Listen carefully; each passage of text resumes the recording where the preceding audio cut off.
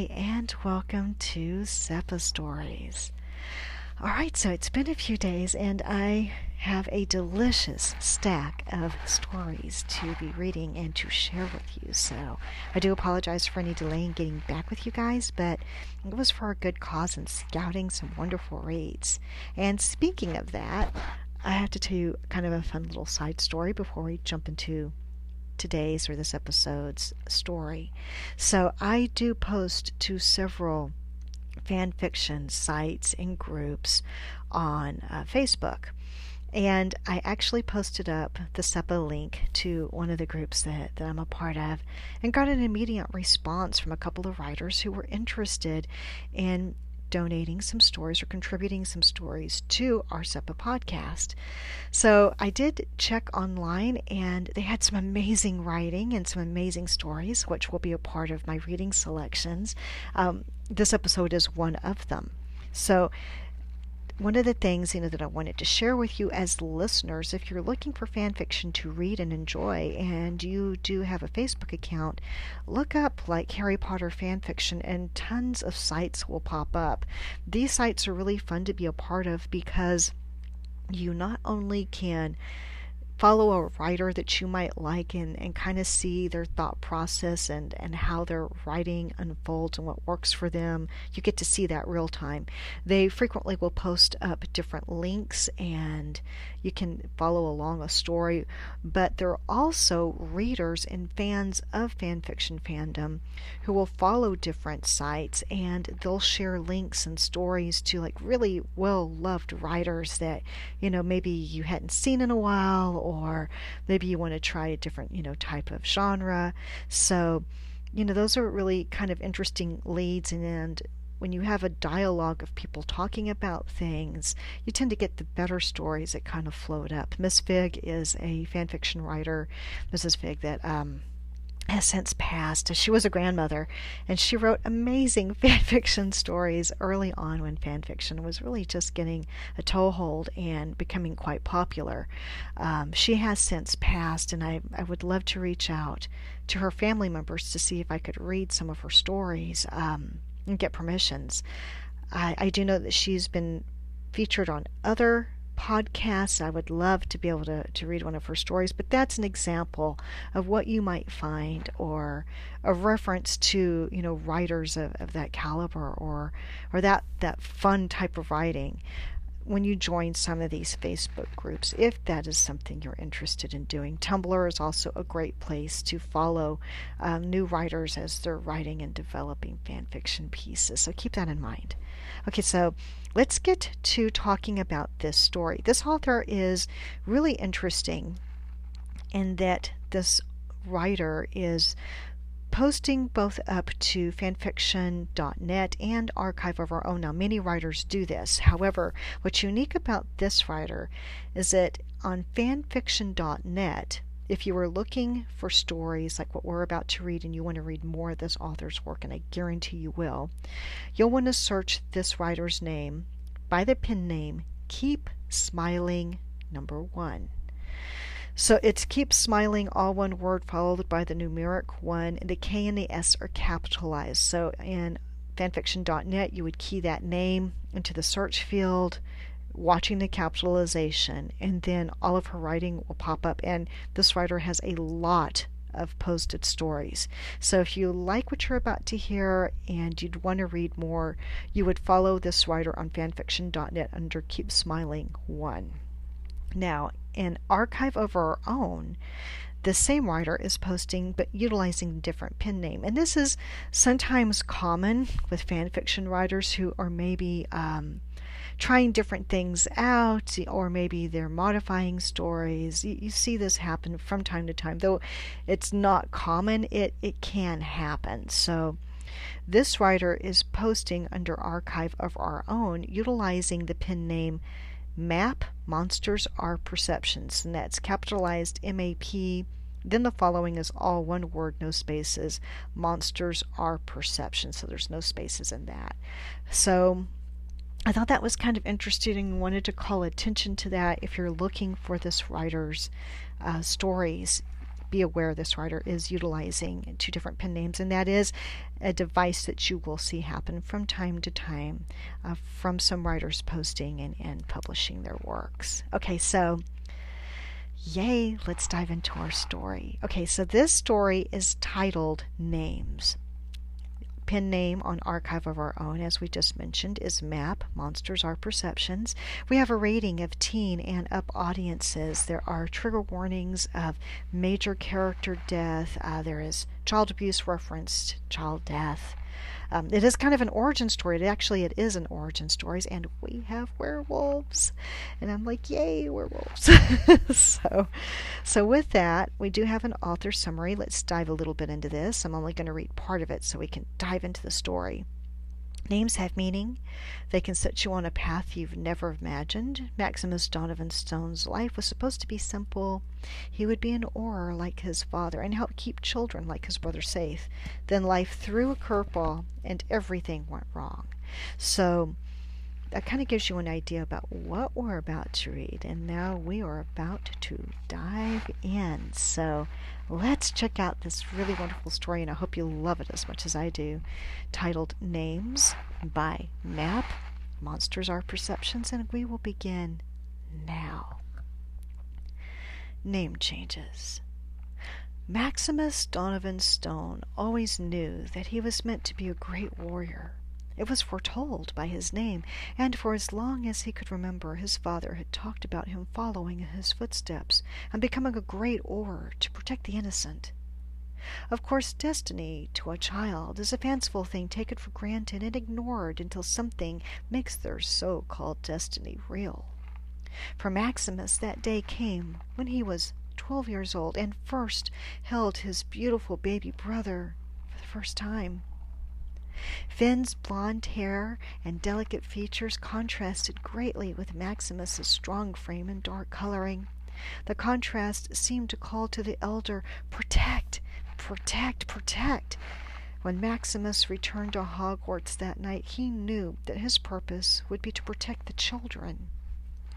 While Maximus got into his fair share of scrapes at Hogwarts, it was always in defense of younger students, and ultimately his will to do what was right combined with his exceptional grades contributed to his being made the head boy in his final year.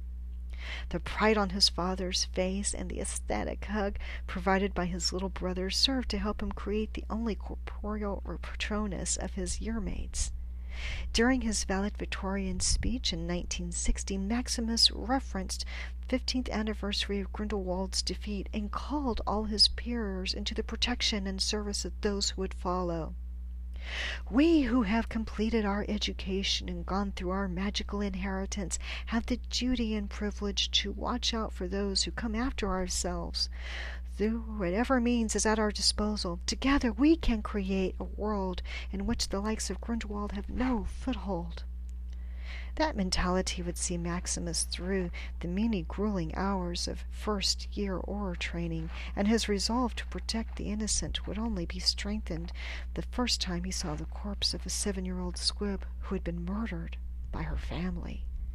Again and again the young orar-to-be found himself exposed to the travesties against the most innocent. Muggle-born students were at risk of attack in Diagon Alley, if alone. Suspected squibs would be placed in more and more dangerous situations in a bid to get a magical response. While Maximus's resolve to become an orar remained diamond hard, he withdrew into himself as time passed. Ultimately, Finn was the one who brought his brother back from a dark place by requesting monthly adventures with Maximus. The boys always had a grand time visiting sights and eating their weight in junk food. These trips with Finn held Maximus together and reminded him of the beauty in the world. "Brother, you're here. Is it time to go? It is, isn't it? Come on, let's go." Finn tried to pull Maximus out the door while simultaneously angling behind him for protection against their mother, who held her dreaded handkerchief. "Dear, you've got a smudge on your cheek. It'll take but a moment to clean off," she cooed at her youngest. Maximus just laughed as he left his brother to his fate. Mrs. Stone turned her eyes to her eldest. "You need to eat more, dear. You're losing too much weight," she fretted.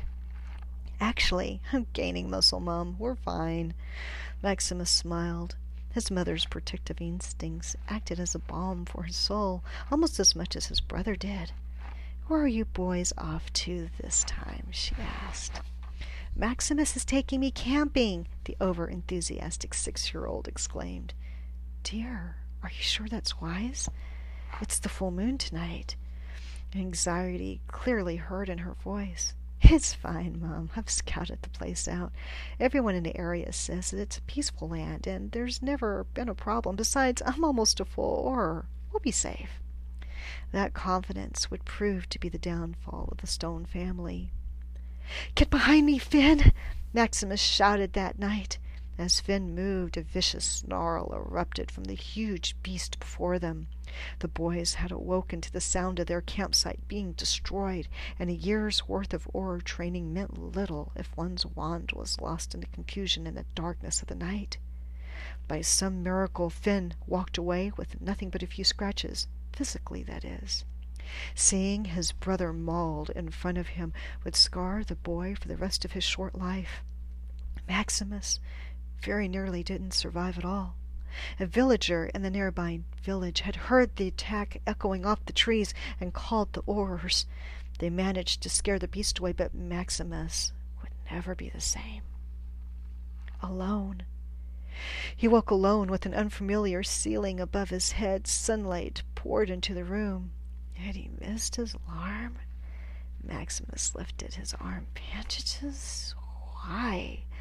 And suddenly Maximus remembered the blood, the biting, scratching his wand. Where was his wand? He needed to get Finn to safety. Trapped in the panic and memories, Maximus never noticed the healer enter and cast a supervi.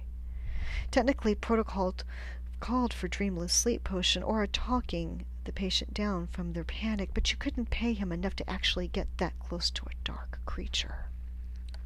Within a few days, Maximus was led out of St. Mungo's. What ailed him they couldn't treat. Scratches and bites from a werewolf could not be healed by magical means, and they weren't the real problem anyway. As he waited for the last marks to finish closing, Maximus tried to contact his instructor to explain why he was missing training. He wasn't terribly worried. He had top marks in the program, and a medical emergency was surely just cause for his absence. His letters returned unopened, and the only communication he received from the Auror department was a reminder to register himself as a lycanthrope with the Department for the Regulation and Control of Magical Creatures, and a letter dismissing him from the program he had spent years working towards. Surely it was a mistake. The program was broken, but he wasn't a monster. He wasn't like the creature that attacked him and Finn. Father would get it all sorted out. His visit with his family did not go as expected. Finn wasn't allowed near him, and his mother wouldn't even enter the room. They were scared. Of him? It was his father that dealt the final blow. Haven't you hurt and traumatized this family enough? Father, it's me, Maximus, your son. Something's wrong. The Auror Academy has kicked me out for missing a few days of training. People don't seem to realize that I'm the victim.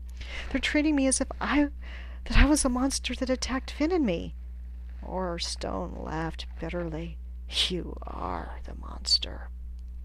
Werewolves are monsters, and at the moment you were bitten, Maximus Donovan Stone died. Of course the Academy kicked you out. People call us for protection against beasts like you. You think they would want to come to their aid? You're mad. I have one son, and I'm duty-bound to protect him from the likes of you. Be gone with you, beast. Maximus, no name, ran off, Finn's cries from an upper window muted by his father's hateful words ringing in his head. His father's prediction proved true. No one wanted help or to work alongside a werewolf, no matter how innocent. Even muggles seemed to sense that he wasn't what they wanted. Scars and monthly injuries did not scream Employee of the Month or Year. Eventually, No Name came across others of his kind, What he saw was eye-opening. They weren't monsters. On the contrary, Lycan showed more compassion towards others, especially children, than could be seen among wizards. Child abuse did not exist in this community, nor was there discrimination of any kind that he could see. Bites by werewolves were actually uncommon, since those with the condition would rather run in groups away from wizards than risk being attacked while the wolf was in control. New werewolves were welcomed. Children who were abandoned would be brought into the fold as soon as they could be located. Adults weren't actively sought, but were welcome once they found their way home. Maximus No Name had found a home.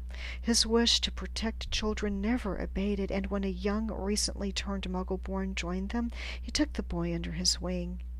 The boy had come to them black and blue, not from the attack, but from his family for having magic. It was then that Maximus found his calling. He had seen enough abuse before the bite and after to realize that the human race was twisted. Rather than leave the young ones to the abuse, would it not be better to bite as many as he could, give them sanctuary, and offer them an opportunity in a society that knew how to protect the young? It was slow going. Not many agreed with his plan in the beginning, and Maximus himself could only turn one or two per full moon without help. He eventually decided to leave the community, taking his few followers with him. Between them, however, they managed to bring 20 children into the fold within the first year. They had to be careful and plan well who their victims would be. If the child was too young, they would be unlikely to survive, and if they were too old, they may not be willing to see reason and how this new life was to their benefit. Finn Stone was not a happy boy. Since his brother's exile and the death of his mother, his father had become increasingly manic and addicted to fire whiskey. Finn was expected to carry on the family tradition of being a great orar when he truly just wanted to paint or have adventures exploring the world. He certainly didn't want to have to join the force that had kicked his brother out for saving him. That, of course, ignored that he was almost 10 and hadn't expressed any accidental magic yet. He knew that his father was getting impatient. Thankfully, he didn't take the action some families did when their child was a late bloomer. Instead, they were headed to meet some healer his dad was sure could bring his magic out. "You'll be the greatest orar of the age, son. We just had to get your magic to show itself first. Jeremiah Rickett can help with that," Orar Stone had explained as the two walked down Nocturne Alley. Little did he know that he was actually taking his son to someone who worked with Maximus. Late bloomers were the largest at-risk group that the werewolves had access to, after all. The families who took their children to Jeremiah Rickett would find the process could take a month or two, with 3 to 4 private meetings with the child a week. As the children came to trust Jeremiah, he would check them for signs of abuse and the likelihood that they would transition well into life as a werewolf. He would also introduce them to an elder from Maximus's group of werewolves to make things easier once they were bitten. Then, on the first full moon possible, these deemed acceptable would find themselves bitten, a new home awaiting them once their parents cast them out. It was through this process that the two brothers became reacquainted. "Let me get this straight. You're the big bad wolf that has all the orars up in arms, and you're still going by the name our parents gave you? I hope you don't expect me to call me Finn after I've been changed. I want a really cool wolf name. Wasn't there a wolf creature in those Norse mythology stories named Fenrir?" Maximus just nodded. He had never imagined that he would see his brother again, never mind have him actively want to be changed into a werewolf. Nonetheless, the plan was made. Just before full moon, Finn would meet up with his brother at the edge of the property. It was there that the bite would be administered. Maximus did not have control of his wolf. However, the goal to turn and protect as many youth as possible was so inherent to his inner being that his wolf had never bitten a child more than once. Adults who tried to interfere, however, were another matter. On the day of the full moon, a drunk Orstone came into his son's room to find him drawing pictures. The boy's interest in art was annoying, but it could be let go, since Jeremiah had written to state that the results should be seen within the next week or so. "What are you drawing, son?" Orstone asked to make conversation. "Oh, just some wolves," Finn answered abstractly. Orstone noticed that the wolves in question seemed to fit the description of a werewolf more than they did a normal wolf, and he angrily noted that they seemed to be drawn in an almost peaceful manner. He had met with multiple families who had recently lost children to the beasts, and seeing his son draw something that seemed almost sympathetic to them made him want to curse whoever had placed the idea in his head. "Look at me when I speak to you," he admonished his boy. He had to get to the bottom of this immediately. Too angry to even try verbal interrogation, he used legends to peek into his son's mind, and what he saw did not help his anger one bit. Finn was quite certain that he was a squib. Jeremiah had reintroduced him to Maximus, and Finn was planning on being changed. "Father, you're hurting me!" Orstone's anger wreaked havoc on the boy's whose mind he was in. Finn imagined that his head hurt like it had been hit with a crucio. The description snapped Orstone out of his son's head, but did not snap him out of his irrational fury. This boy would dare describe that as being like a crucio? What did the squib know? He wanted to be a werewolf, after all. He had to be shown the folly of that idea. By the time Orstone came back to himself, an untold number of attacks had rained down on his youngest. Blood painted the room, and life had left the body long before. Moonrise had nearly come when another burst into the room, drawn by the smell of blood. When Maximus saw the lifeless body of his brother, the wolf burst forth, determined to get revenge. Maximus awoke that morning to 2 corpses, one caused by him, the other an innocent victim. As flames burnt the Stone family home to the ground, Maximus, no name, died. What arose from the ashes looked similar from the outside, a werewolf biting innocent children, but Fenrir Greyback's motivations were no longer for the betterment of the children.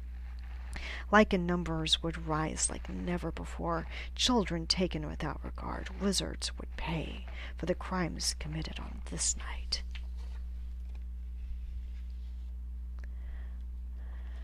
All right.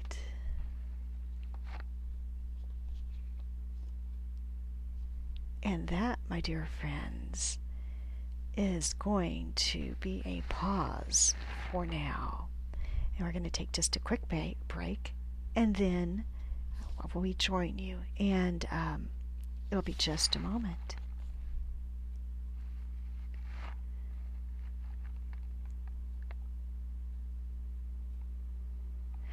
All right. Hi, and welcome back. So sorry, I just had to take a quick pause. All right, so this story does have an interesting break. It looks like that was supposed to or could be a plausible end.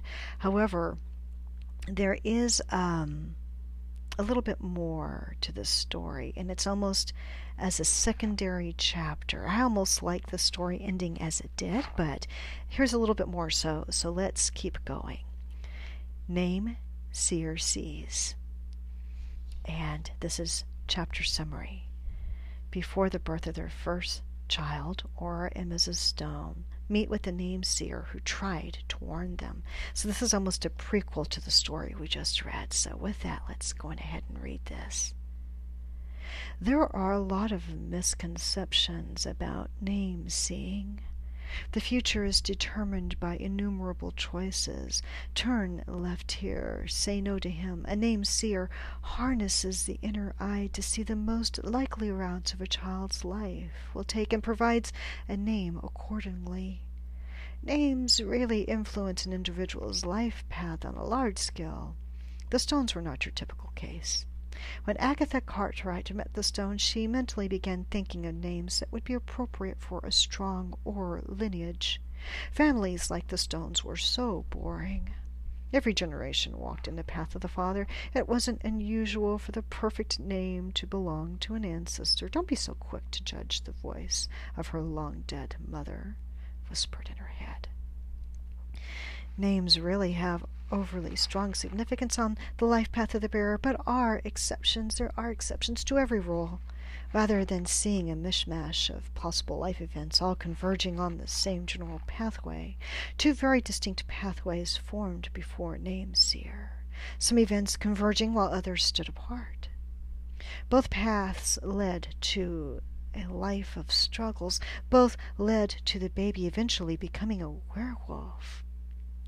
One path led to the prosperity of the Stone family and long-lasting fame for sparking a reformation. The other would lead to the eventual destruction of the entire family and infamy. Strangely enough, which one would win the day and seemingly be determined by the child's name? Fenrir Greyback Stone would not be any parent's first choice. Alas, 'twas along this path that glory could be found.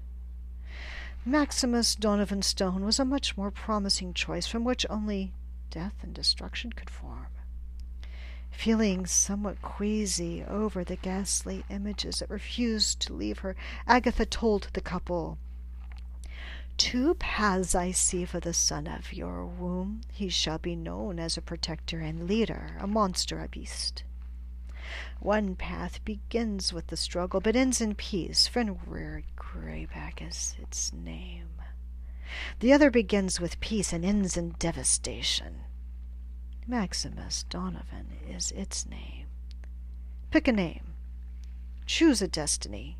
May Merlin help you to find comfort in your choice." Surely the seer was mistaken. Maximus Donovan was the obvious choice for a strong, healthy baby born mere 17 hours later, not the name of a Norse monster. As the child grew and became a son to be proud of, the seer's words faded from memory to be forgotten with every setting sun. Strangely, the family chose to forego the traditional visit to a name-seer with their second child.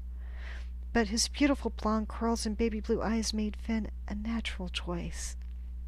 "Father, it's me, Maximus, your son. Something's wrong. The Aurora Academy has kicked me out for missing a few days of training. People don't seem to realize that I'm the victim. They're treating me as if I was a monster that attacked Finn and me." Stone laughed bitterly. "You are the monster. Werewolves are monsters, and the moment you were bitten, Maximus Donovan Stone died. Of course the Academy kicked you out. People call us for protection against beasts like you. You think they would want to come to their aid? You're mad! I have one son, and I am duty-bound to protect him from the likes of you. Be gone with you, beast." Monster. Beast. Hearing her husband's words sent a knife through Mrs. Stone's heart as she remembered the name-seer's words. They were responsible for this. They gave him a name that had been cursed. Hours later, a woman's body would be found, her life taken presumably because she could not take the shame of her former eldest being a wolf. What else could it be after all? And that, my dear friends, is a wrap. So with that, I'm going to take another quick break, and I'll join you back quickly in just a few minutes. Hi, and welcome back to Seppa Stories. All right, so, excuse me, had a small frog in my throat. I always say I love the story, but I really do absolutely really love this story. Okay, so I thought I liked how this particular writer had invented all new characters. We didn't have any callbacks to canon characters or any real devices. This is a story of the Stone family as created by Map. I'm going to abbreviate the author's pen name. And I liked the Maximus Donovan stone name. And then, of course, we had Finn, his younger brother. So this was a brother-sibling story more than anything else. And I love that Maximus starts off being raised as heir apparent, if you will, and being raised with the destiny to follow in his father's footsteps. And already before he was even born, his father has already mapped out what his child's life will be. And that seems very rigid. And, of course, what we know about pure-blooded wizarding families, it seems like their lifestyles are very rigid. So I thought that the story wonderfully details these circumstances of Maximus's life, early life, and the expectations placed on him by his family, and him growing with that expectation that he would be what his father wanted him to be, that was his meaning. And with the birth of his baby brother Finn, that's like his whole world. His baby brother is his whole world, and he wants to protect people like his brother. And when he goes back to Hogwarts, he's sticking up for the underdog, and he's looking out for Muggleborns, and he sees how children who haven't really developed their magical skills, or as in Auror training, how they're being put at risk. And this calls back to Neville Longbottom's story of his uncle hanging him out the window, and he slipped and then he went bouncing down, the path. And so, but you had to think, if he wasn't magical, that would have killed him. And so in other fan fiction stories, there is the creative device where pure-blooded families tend to disown or not talk about family members who are born with no magical ability. Like Filch's the squib, and the job that he gets at Hogwarts is being the caretaker, or like the janitor of the school. And the students don't really treat him with any amount of respect, and so he's kind of a disagreeable and angry and hurt person. That recalls Harry Potter seeing the correspondence classes to learn magic, and here Argus Filch is, in the castle as a caretaker in a place of magical education, and he's writing for correspondence classes to learn how to be a wizard. So you could see how growing up, I guess, in a wizarding society with having no magic would set you apart and make you feel as if you weren't as good as anyone else, and everyone else making you feel that way too. And the pressure for your magic to exhibit, being really heavy, and that's kind of sad, because it's this unrealistic expectations or the demands that some parents put on their kids. And so I like the compare and contrast. Of course, Rowling had alluded to this and created this in her canon stories, and this writer really explores that device wonderfully. And so that anything or anybody outside the realm of what is expected to be normal or traditional or correct, is shunned, and like Sirius Black being blasted off the family, the family tapestry, for having ideologies that did not agree with the family's core beliefs. That this is a story that follows in that line.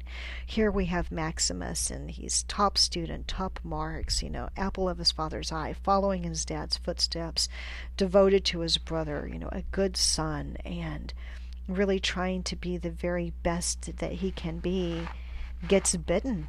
And there was nothing he could do about that. It was a circumstance that happened to him, and overnight his entire life changes. All of a sudden he is treated as less than, and banished from his family, banished, and his name even stripped from him, going from Maximus Donovan Stone to Maximus No Name. I mean, his father I have no son, I have one son, and so to disregard the firstborn in this way, in this sense, is very telling of the society that the Harry Potter world exists in.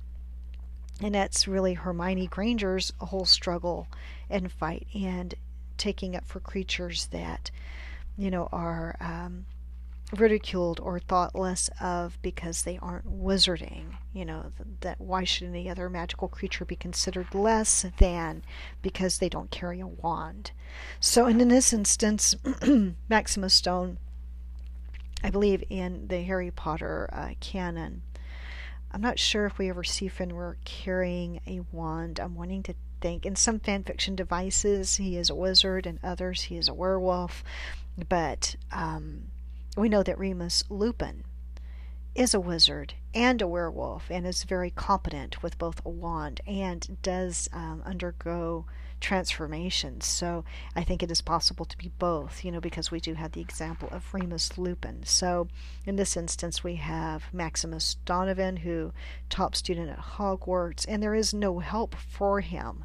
He gets banished and he joins and finds a werewolf community, and he sees that their way of life is a lot different than what he grew up with, that they're inclusive, and even though they are as a species marginalized and treated, with disdain by wizards who would, hurt them and kill them if they were in wolf form. That's why they avoid the wizards, and even muggles. They try to stay to themselves. They have a society that seems to be different, and because different is different, it doesn't mesh with what the norm is. So I really love how the writer very skillfully details and shows this, and of course Maximus's motivations for wanting to rescue wizarding children that are being abused, because at this time, he's still all about saving those who are marginalized, who will be thrown out of their homes, and he has empathy for people or for wizards like this. So this is a person who is very compassionate, and I like seeing a dark character. The Fenrir Greyback character is not a nice character in a canon book, but I like this origin story, this particular origin story for Fenrir. I like the werewolf character myself in the Harry Potter series. I think he's a lot of fun, and he's scary and wonderful, and he's a pure villain in the books. But I love how the story takes you and gives you a reason for why Fenrir is that way. So there's not a lot of origin stories for the Fenrir Greyback character. You either find him in fan fiction pieces that I've read over the years. You tend to see that maybe they tend to pair him with Hermione quite a bit, or sometimes like he's stalking, the Golden Trio, or he's left as a complicated character. Sometimes you have Fenrir Greyback switch sides and end up helping, the Order of the Phoenix in fan fiction pieces. And this one, I loved that it was a origin story that rolls into, or could very easily roll into, the canon piece. And I love the device that the writer uses to, you have the story and how it ends, and boom, bam, here you have the creation of Fenrir. And then you have kind of this prophecy of the name caller, the person who's reading names and predicting names for life, and like a good luck thing, almost like Trelawney in a way, a prophecy, if you will. And of course, this one can already see that this child, the Maximus child, has two paths, and both will be difficult. And she warns the parents, and of course the parents go with what they think will work, and of course it doesn't. And so I love this kind of, you go through the whole prequel, and then you have this kind of momentary break. And I might want to see that differently as a reader, because for me, I was a little stumped in reading that, how I should present it. Reading it, I would almost take out any author notes and maybe say something along the lines of, 18 years previously, or something like that, to direct your reader to what you're trying to do. And then as you're reading it, it unfolds and you understand what happened, and it brings you back, full story to the moment when Maximus, Donovan is trying to talk to his father. His father is disowning him, and now we know that his mother, how she dies. And so I thought that was a beautiful piece of writing I like to see it structured in maybe a bit differently, but it still works for me as a reader. I really like having that end piece. I think it makes it really cohesive and adds a little more depth to an already really well written story. I love the Finn character. Oh, I really like Finn. I think that the 6-year-old capturing of the character was perfect, and I like that he was open and interested in becoming a werewolf. He wanted to join his brother. To him, it would still be an adventure. And so you kind of see that even despite what's happened with Maximus and his father, he's a sad boy. He's not happy, after his brother has been disowned and his mother, is no longer living. But he's still drawing pictures, and he's wanting to have adventures. And so he's got a gentle soul. And you could see that he would do well if he were turned and would be in a group of like-minded creatures. You could see him, the Finn character, maybe everybody's destiny would be different if the Finn character could have survived and become a werewolf and his father kills him. So I thought that, the vengeance that consumes Fenrir in losing his brother was pivotal, and it's like every comic book villain, origin story where you are sympathetic to the bad guy. It works. So I thought this was very masterfully written by Map, and I would want to see more of this particular story fleshed out into, maybe the encounter now with Remus Lupin. Maybe Remus Lupin reminds the Maximus character of his younger brother. Maybe there's a complicated relationship there, because you have to also remember that Dumbledore does send Remus back to the werewolves to try to find out what Voldemort's doing. So he does have contact with the same groups of Lycans that maybe perhaps Fenrir is following, and there might still be some type of relationship or strange relationship between Remus and Fenrir that could still be explored further within the confines and realms of the story. I would love to read that as a reader. I'd love to see this story fleshed out and continued, because I loved it. I thought this was really, really so much fun. And I like this. This was terrific. I liked everything about the story. I liked the hardness of the father. He was quite disagreeable. I didn't like him at all. I liked the relationship between the two brothers, how loving it was and how protective the Maximus character is. I love that it was Finn who was trying to think of a name, and he's really the inventor of the name that Fenrir, eventually adopts. It comes from Finn, and so that makes it have a little more poignancy and a little more depth, and you're like, oh, that's awesome. For me, and I've said this, it's the greatest compliment I can give a fan fiction piece of writing is, I think if a piece of fan fiction could be included in the canon and it makes sense and it work with the canon piece, that it could be well enough that it was a side piece, or you might see it on Pottermore, then that's a really wonderful piece of writing, and to me that's what this is. So this is definitely a writer. If you liked this story, please, please, please check out more of this writer's work. She's an amazing writer. And check out fanfiction.net. Keep Smiling #1. And also you'd want to check out Archive of Our Own stories by Map. Monsters Are Perceptions. And I think the name's telling too. The pen name works really well with the story. So with that, I hope that you've enjoyed this fanfiction story. I will be reading and posting up another one, and this one is I'm kind of exploring werewolves, so I think I'm going to have another werewolf story coming up for you. We will see. Maybe perhaps a Voldemort story. I'm not certain. We'll see what we come up to next. But thank you for listening to Seppa Stories. If you've enjoyed this, please give me a follow, a like, a share, a subscribe, and let your friends know that this podcast is out there if they like to hear stories about the fan fiction universe. So with that, we will see you next time on Seppa Stories.